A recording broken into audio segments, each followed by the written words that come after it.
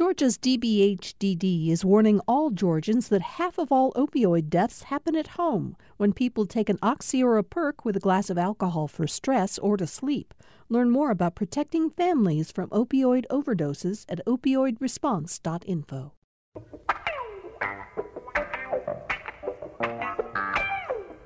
Thanks for joining us for another edition of Political Rewind. I'm Bill Nigut. You know, over the past few days, senior producer Amelia Brock and I have been talking about something that I want to share with you just very briefly this morning before I introduce the panel. We've gone through such a difficult year, all of us. The holidays are upon us. People are not getting to see family and friends the way they normally would. We're still caught up in this election, which seems to be endless, with the president tweeting and basically yelling out his objections to what he calls fraud in states like Georgia. I mean, it's a tough time. And so Amelia and I have been talking about what it means to find small comforts in moments like this. And she actually had one this morning that was just referred to in the NPR news break. Great Britain, the National Health Service, has in fact begun giving vaccines, so the Pfizer vaccine, to residents of the country. Margaret Keenan, a 90-year-old former jewelry shop assistant, was the first recipient. And if you see a picture of her, it's wonderful. She's sitting in a chair in a hospital setting, getting the vaccine and wearing a blue Merry Christmas T-shirt with a very jolly penguin on it. And of course, the vaccine will start rolling out here, we hope, in the weeks ahead. And in that regard, I should say that FDA has now said that this story moved just minutes ago, that the Pfizer vaccine offers what they're calling strong protection after just the first dose. So as the vaccine starts rolling out, that becomes more than a small comfort. That becomes a vital way for us to move forward. All right, having said all that, we're going to do a show on the vaccines on Monday's show next week. But look, we've got a lot to talk about in politics right now. And so I want to introduce the panel. And as I do so, let me tell you, we're doing 2 days of pledge here at GPB Radio. As we come to the end of the year, we really hope that you will continue to support us. And so today's show is going to include some opportunities for you to do that. All right. All of that said, it's Tuesday. Tamar Hallerman, senior reporter for the Atlanta Journal-Constitution, is with us again today. And we're also really pleased to welcome one of the hardest working people in show business right now, GPB's political reporter, Stephen Fowler, who has been all over covering election news. Very quickly, Stephen, I think NPR, far be it from me to argue with them, but they said that this so-called safe harbor will apply to all 50 states. I think Georgia will not meet today's safe harbor deadline because you have to have all lawsuits wrapped up before December 8th, before 6 days before the actual certification on the 14th. And we still have open lawsuits. Isn't that your understanding? Well, Bill, the safe harbor law is actually, I think, been called one of the most poorly written federal laws there is because it's incredibly confusing. But the safe harbor is if a state has certified its electors, a slate of electors, and cleared any legal challenges. The Associated Press this morning says that Wisconsin has a hearing later this week, which would push them past the deadline. But Georgia, we still potentially do have one lawsuit filed by President Trump, his campaign, and David Schaefer, the chair of the Republican Party. They filed it on Friday, apparently didn't have the proper filing fee or forms filled out, but they say that's rectified now. But I'm looking at the documents, and I don't see a hearing scheduled. And so I'm not 100% certain, but Georgia does have certification. The governor certified the results last night. So in that regard, at least, Georgia has met its obligation. Okay, well, we're going to watch how that unfolds, because if we haven't met the safe harbor, it means that there is some small, tiny, but nevertheless, they're opening for Congress to look at our electors and perhaps question them, although that is an incredibly unlikely and extreme scenario in all this. Tamar Hallerman, Stephen just mentioned, we've had a couple of lawsuits rejected again by the courts here in Georgia. A federal judge yesterday rejected Trump's, she was fired by the Trump team, Sidney Powell, but she continues to advocate and promote her conspiracy theories. And Judge Timothy Batten, federal district judge, who, by the way, was appointed by a Republican, George W. Bush, basically said that, first of all, the challenge belongs in state court, but he couldn't find any merit to them whatsoever, Tamar. And he also said that the remedy that Sidney Powell was seeking, which was to kind of overturn millions or nullify millions of votes that were cast for Joe Biden in Georgia, was akin to judicial activism, and that he wasn't willing to take this step. And this is from a judge who was appointed by George W. Bush. So pretty extraordinary ruling to kind of quash one of the latest lawsuits that we've seen from the Trump campaign, or at least allied forces. Stephen, Sidney Powell, of course, was here with Atlanta lawyer Lynn Wood last Wednesday for a big rally up, I think, in Alpharetta, where she talked again about unleashing the Kraken, a reference to a movie that was released around 2000, 2001, something, Clash of the Titans, the Kraken being a enormous monster, who, by the way, was eventually defeated and did not survive the movie. But the Kraken apparently is no longer on the loose in Georgia. Yeah, Sidney Powell did file another appeal to the 11th Circuit Court. I got the headline, Judge finds Kraken is lacking, because that's what it was. But what's remarkable, what's remarkable, Bill, what's remarkable in all of these election cases is that none of the election contests that have been filed in Georgia in state court or federal court have been filed by lawyers that have election law experience. And if you're going to do something like, say, overturn the votes of 5 million people, you might want to do things like have basic knowledge of Georgia election laws and basic knowledge of the rules and contests. The judges in these cases haven't even gotten to the point of deciding whether or not there is a Venezuelan conspiracy theory with our machines being hacked, because these basic procedural issues are there and there have been these hurdles. And so it just goes to show that perhaps the muddying the waters around the election and making people question things is been the goal more than actually trying to legitimately overturn the result. Not only that, but lots of the lawsuits have had embarrassing typos or information that's been mixed up. One of them mentioned that the Dominion voting machines was actually turning Biden votes into Donald Trump votes. Not only that, as you mentioned earlier, there were issues with some of the filing fees, really embarrassing clerical errors that should have been taken care of before and are really kind of distracting from the arguments that they're trying to make. At the same time, though, perception is often reality. And so now in the minds of millions of voters in Georgia, potentially, they're not happy with the implementation of the elections anymore. And that holds a lot of peril moving forward, especially for Brian Kemp and Brett Raffensperger going into 2022.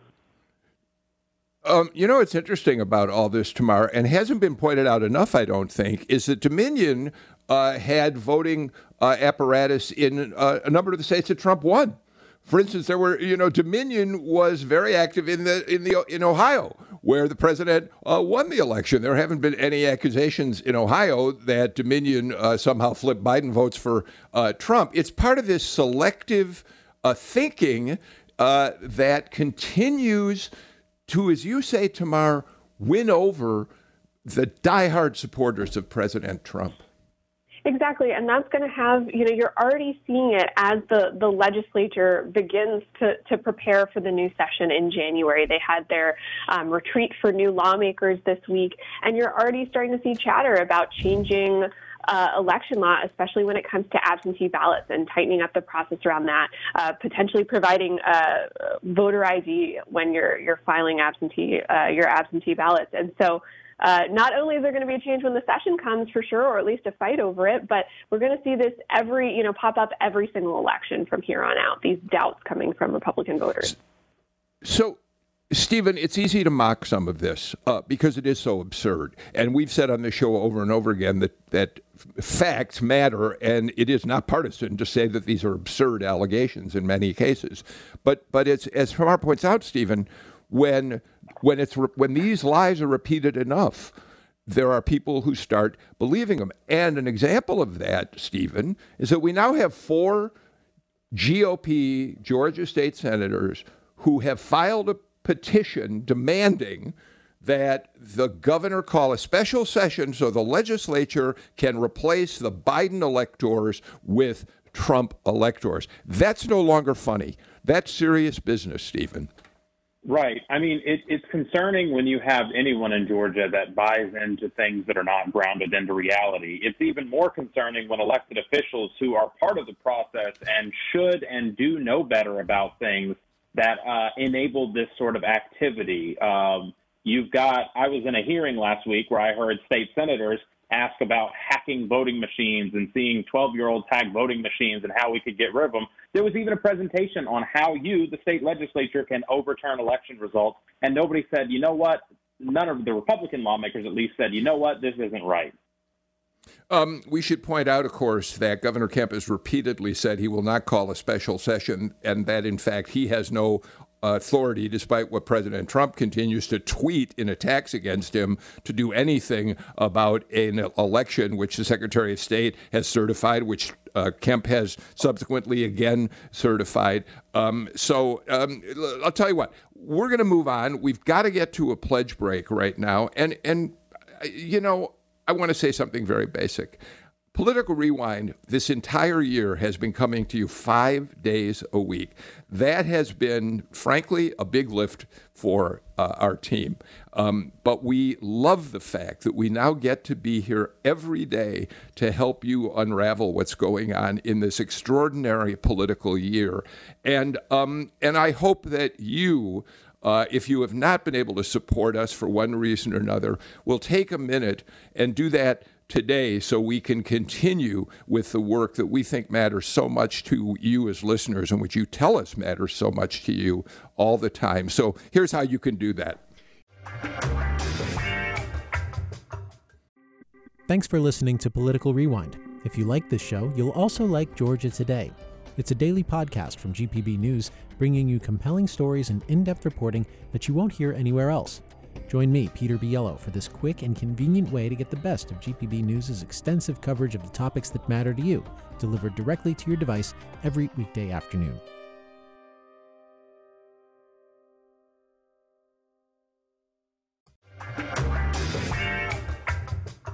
I just want to say again how much I appreciate those of you who support this show and GPB Radio in general. Since we have been doing the show 5 days a week, our communication with you has been a lot more frequent, whether you're tweeting to us, posting on Facebook Live, sending me emails. And there are a good number of you out there who kind of treat us like family now. And so, from Sam Burmis-Dawes, Jesse Neiswanger, Jake Troyer, Amelia Brock, thank you for letting us be part of your day, and thank you for the support you can give us. All right, Tamar Hallerman and Stephen Fowler are with us. Stephen, Tamar already alluded to it, but at the biennial, which is going on out in Athens right now, legislators gathering for kind of pre-legislative conferences to orient new members and all that sort of thing. There is talk about a couple of potential changes that Republican legislators are going to want to make. One of them that's been discussed is the notion of adding a layer of voter ID proof to mail-in ballots, which may or may not be necessary. We'll have a lot of time to unpack that as the legislative session gets started. But the other one is perhaps an effort to end no-excuse mail-in voting in Georgia. Many states have come more and more to rely on absentee balloting, and it's a little troubling to hear that there may be an effort to overturn it here.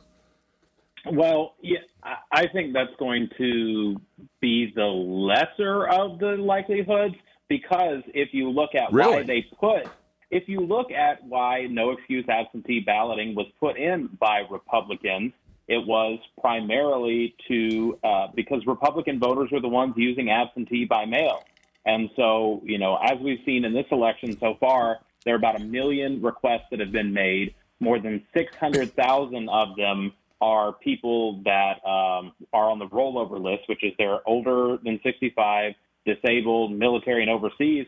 But that means that you've already got, 400,000 Georgians that would ordinarily be showing up to the polls during early voting or on Election Day that are opting to vote by mail. And what the election officials will say, if you talk to them around the state, is that the fewer people that show up in person on Election Day, the easier everyone's lives will be. And so I don't anticipate the Secretary of State's office and the county elections officials would go for that. But, we are still controlled by a Republican House and Senate and governor.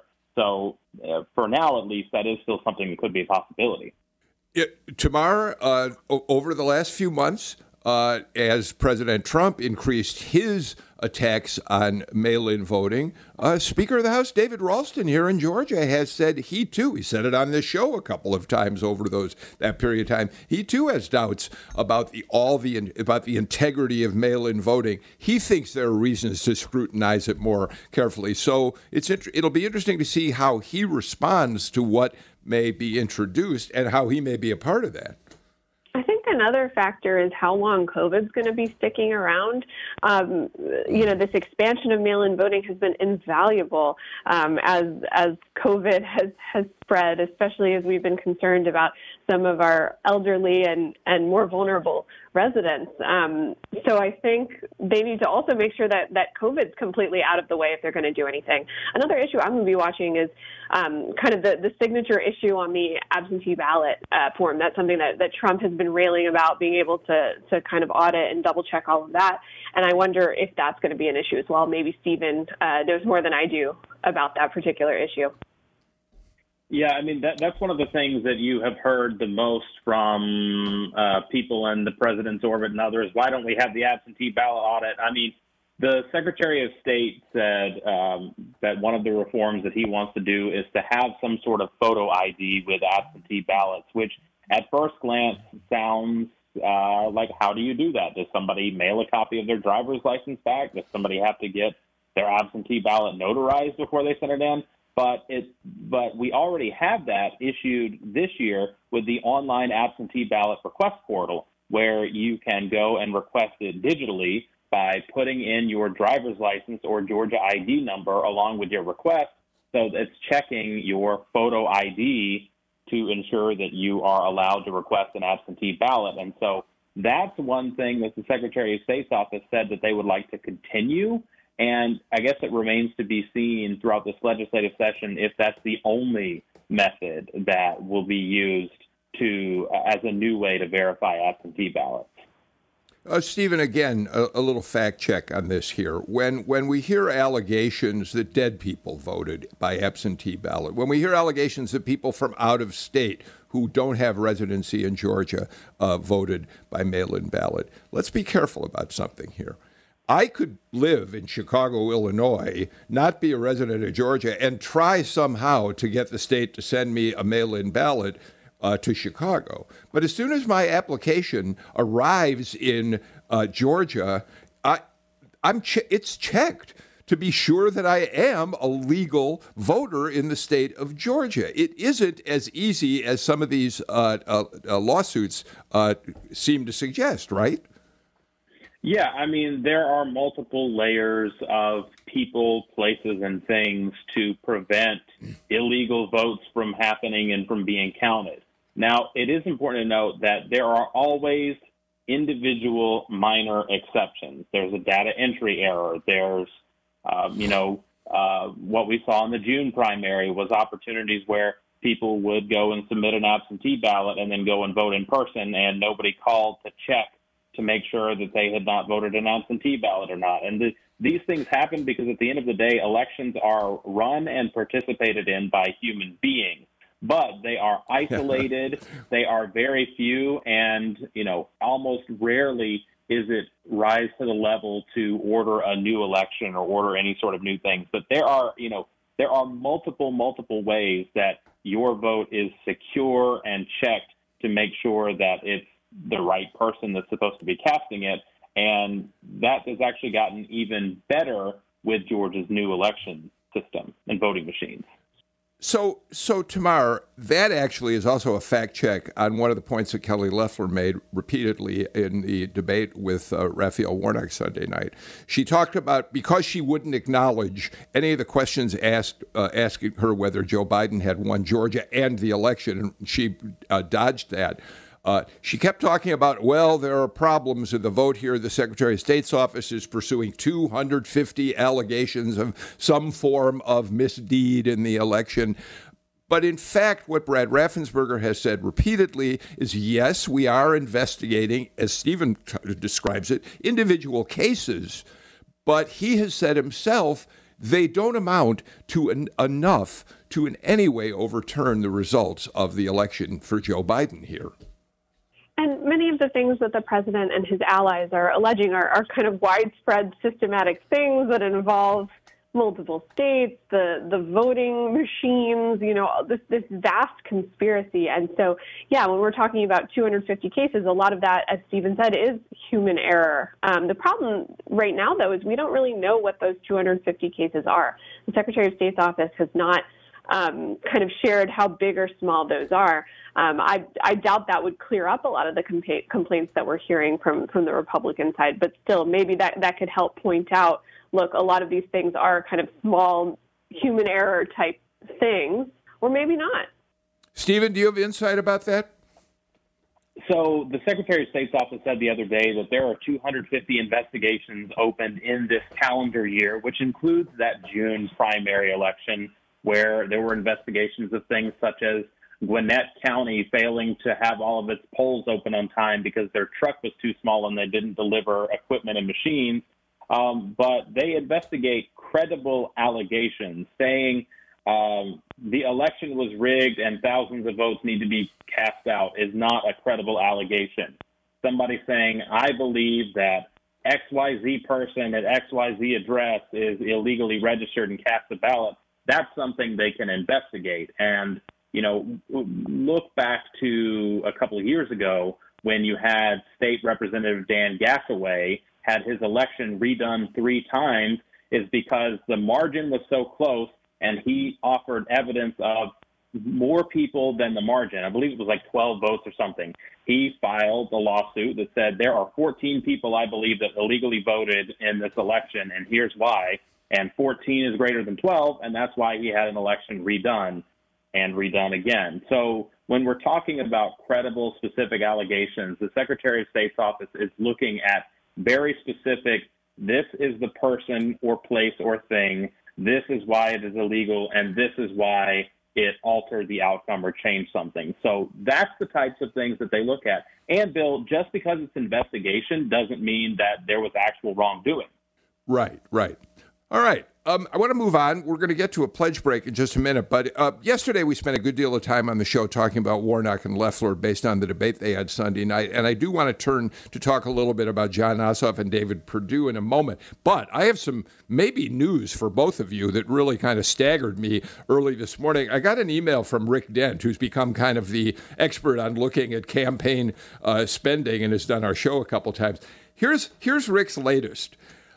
Here is the disparity now between Loeffler's money and Raphael Warnock's money. Loeffler has now got $197.2 million either already spent or committed to spending. And Democrats have about $75.7 million. It's just staggering, the difference in that race number 2, particularly, Tamar, where Kelly Loeffler has made it clear she will put in as much money as she needs to win election. And it's a staggering total in general, how much money is being spent over the course of a few weeks. But look, out of the 4 candidates right now, Loeffler has kind of the most to do. Raphael Warnock really managed to skate by during the opening round of that Senate race because Loeffler was so focused on Doug Collins. So she has to rush to define him before January 5th. And that's exactly what she's trying to do in these ads and her debate appearance.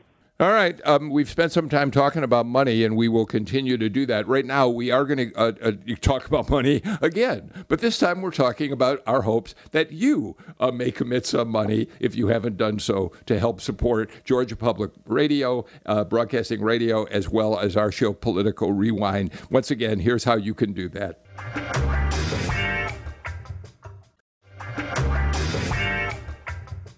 Tamar Hallerman and Stephen Fowler join me. Before Rick Dent bashes me over the head for misrepresenting his figures, let me be more accurate. The total spent in the Loeffler race, the Loeffler-Warnock race, is $197 million. Republicans have so far spent $121.4 million. Democrats are at $75.7 million. So the gap is still staggering, but I apologize for, this is what happens when I get emails so early in the morning. I don't really have my eyes open. Stephen, let me turn to the Ossoff-Perdue race for a minute. We know that Ossoff had an empty podium to debate against on Sunday because Perdue refused to debate him. He did do 2 debates with Ossoff in the general election. And I guess the question is, it gave Ossoff a half hour unimpeded, but not many people are paying a lot of attention to debates, I don't think. What do you perhaps think Ossoff gained and Perdue lost, if anything, on either side by this one-person non-debate? I mean, Ossoff basically got a half hour of free digital advertising, of free commercials, of free one-liners and zingers that he can cut to run with the rest of the campaign.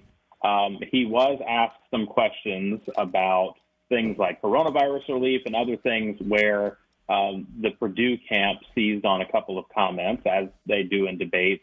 But, if you're David Perdue, you don't necessarily have anything to lose by not going to this debate, in my opinion, because this election is going to be about who can turn out their base of voters more than the other. And David Perdue's base of voters is not watching a 5 p.m. Sunday Atlanta Press Club debate, and there's nothing that he can say or do in that debate that's going to get them to turn out more. Rather, being in Valdosta, standing with the president and Kelly Loeffler, having a rally, that's going to be the type of thing that gets people excited more, rather than answering questions about stock trades or about COVID relief or about what do you think about this policy. And so obviously there are people that would like to see them both debate, but they have debated before.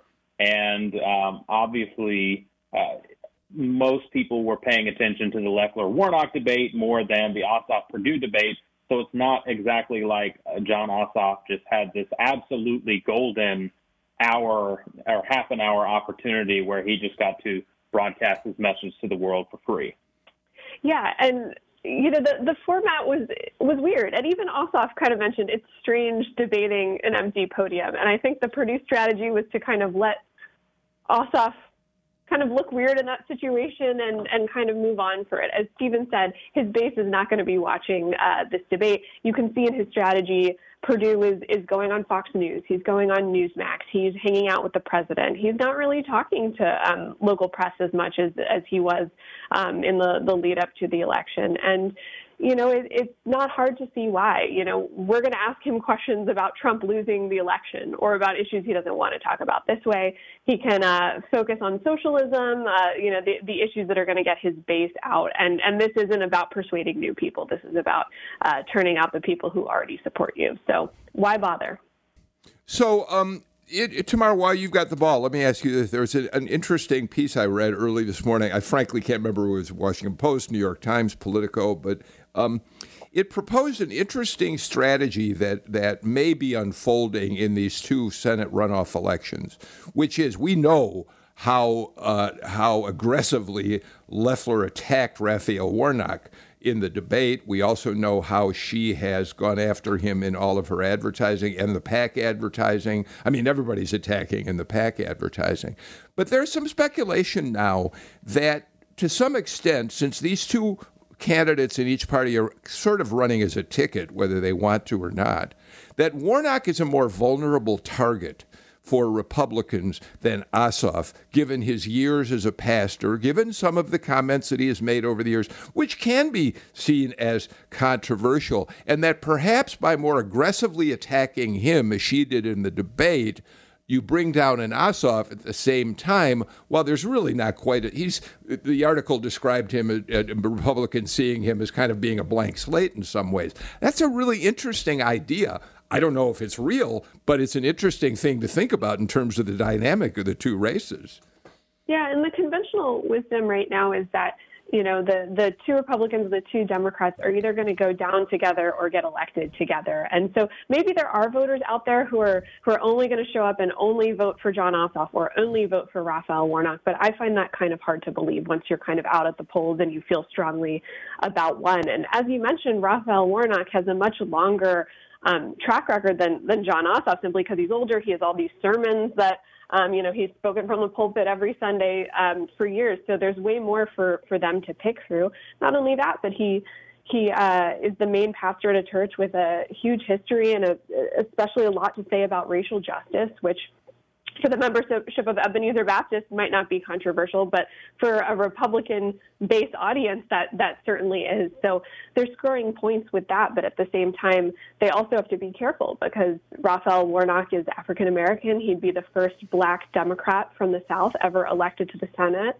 And it's Ebenezer Baptist Church, the spiritual home place of Martin Luther King Jr. And where, as my colleague Jim Galloway wrote in a really great column last week, Republicans, especially Johnny Isakson, have worked really hard to kind of build a respectable relationship with that church. And it seems like if they overstep, that could really hurt that Republican brand. And Tamar, in another world back when we could do things in public again, I was there in January at Ebenezer Baptist Church when Kelly Loeffler and Raphael Warnock shared the same stage. Brad Raffensperger was there too. But this was before Warnock had officially announced he was running, but it was in the works. And he gave some perhaps veiled remarks directed to the senator about, it's great to show up in church on MLK Day, but what you do the other days is what the true test of your character is, something along those lines. But I think it also, goes back to, David Perdue and Jon Ossoff are both known, defined entities at this point. Jon Ossoff ran for the 2017 special election for Georgia's 6th district. David Perdue is a senator. You're not going to do very much character development in your campaign at this point for that race. But Loeffler and Warnock are both relative political newcomers. Loeffler's been in office for less than a year.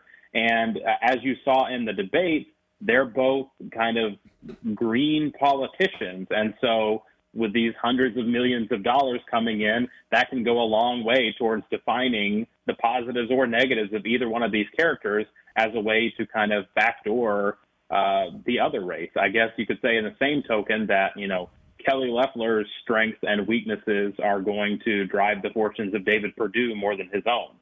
Yeah, I think that's a really good way of looking at it. Tamar, I want to pick up on this, especially race number one, Perdue and Ossoff, because you have a front page story in today's AJC that's worth mentioning. One of the things that Ossoff, of course, keeps hitting at, and by the way, Warnock has been doing it again with Loeffler, is this accusation that, in fact, Perdue engaged in insider trading after getting a briefing that coronavirus is going to be much worse, a private briefing, than people realized at the time. And Perdue, like Loeffler, continues to say over and over again, I was cleared of any accusations. There's no problem. A Senate Ethics Committee cleared me. But Tamar, you point out in your piece this morning that bipartisan ethics committee doesn't very often find fault with anybody who comes before it. Yeah, out of hundreds of complaints that had been filed over 10 years, only 6 of them led to any sort of admonishment publicly, which is really akin to a slap on the wrist. But in terms of real disciplinary action, they really haven't done much. And it's hard to track because everything they do, more or less, is done in secret. So they don't have public hearings like any other congressional committee. And so it's hard to kind of check what they're doing or what they're thinking. But they seem to have let Perdue and Loeffler go. Or at least for now. But something that my reporting uncovered is that, in general, there is a precedent on that committee where they don't want to open major investigations so close to elections because they're nervous that their committee will be used as a political football, like so much on Capitol Hill. And so, in general, they will try and defer a lot of that stuff. And it's unclear if that's what happened in the case of Loeffler or Perdue, and the committee wouldn't really talk to us for this story. Stephen, the New York Times did do two pieces in the past week about that expanded upon the Perdue side of this story, saying that he made more stock trades than any other member of the United States Senate. And the Times, sort of renewed this story at a bad time for Senator Perdue, at least in terms of what the Ossoff people might take advantage of in attacking him. Yeah, I mean, it really gets down to a fundamental question of whether or not there was ethics investigations cleared or not cleared. But I guess the base question boils down to, and this was something that was asked of Senator Loeffler at the debate, is should members of Congress be allowed to trade stocks? Whether Perdue personally directed these trades or whether his advisor did it. Some of the members of Congress, including Kelly Loeffler, are magnitudes times wealthier than the average American, and they have the privilege of getting information and briefings about matters of national security and international trade and all of these sort of big market-moving information that optically there's a question of, whether they should be allowed. And, I think it's a question that, regardless of who wins and who has the majority, is something that might be explored in the future. And something, that I know the ethics committee, especially when Johnny Isakson from Georgia, who led the committee for a couple of years, he used to always advise people to enter into blind trust. So they have no control over any stock trades made on their behalf. And for the most part, a lot of senators ignored that. So it kind of goes to show how Washington is thinking about that privilege. I am glad you mentioned, Tamar, the fact that there's some irony in that Loeffler, especially, has been brought before the Ethics Committee, which her predecessor in that seat used to be the chair of. All right, we're completely out of time for today's show. Tamar Hallerman, Stephen Fowler, thank you for a really terrific conversation. I'm very grateful to you both for being here. As we leave you today, we're going to give you one more chance today. If you're able to support us and haven't done it so far, think about it. At least think about it. I know these are difficult times. Everybody's struggling right now, and many of you are struggling financially, as I understand. But if there's some way that you can support the work that we do here at GPB Radio, and certainly what we're trying to do with Political Rewind, as I say goodbye until tomorrow, and say take care, stay healthy, and yes, please wear a mask. Here's how you can support us.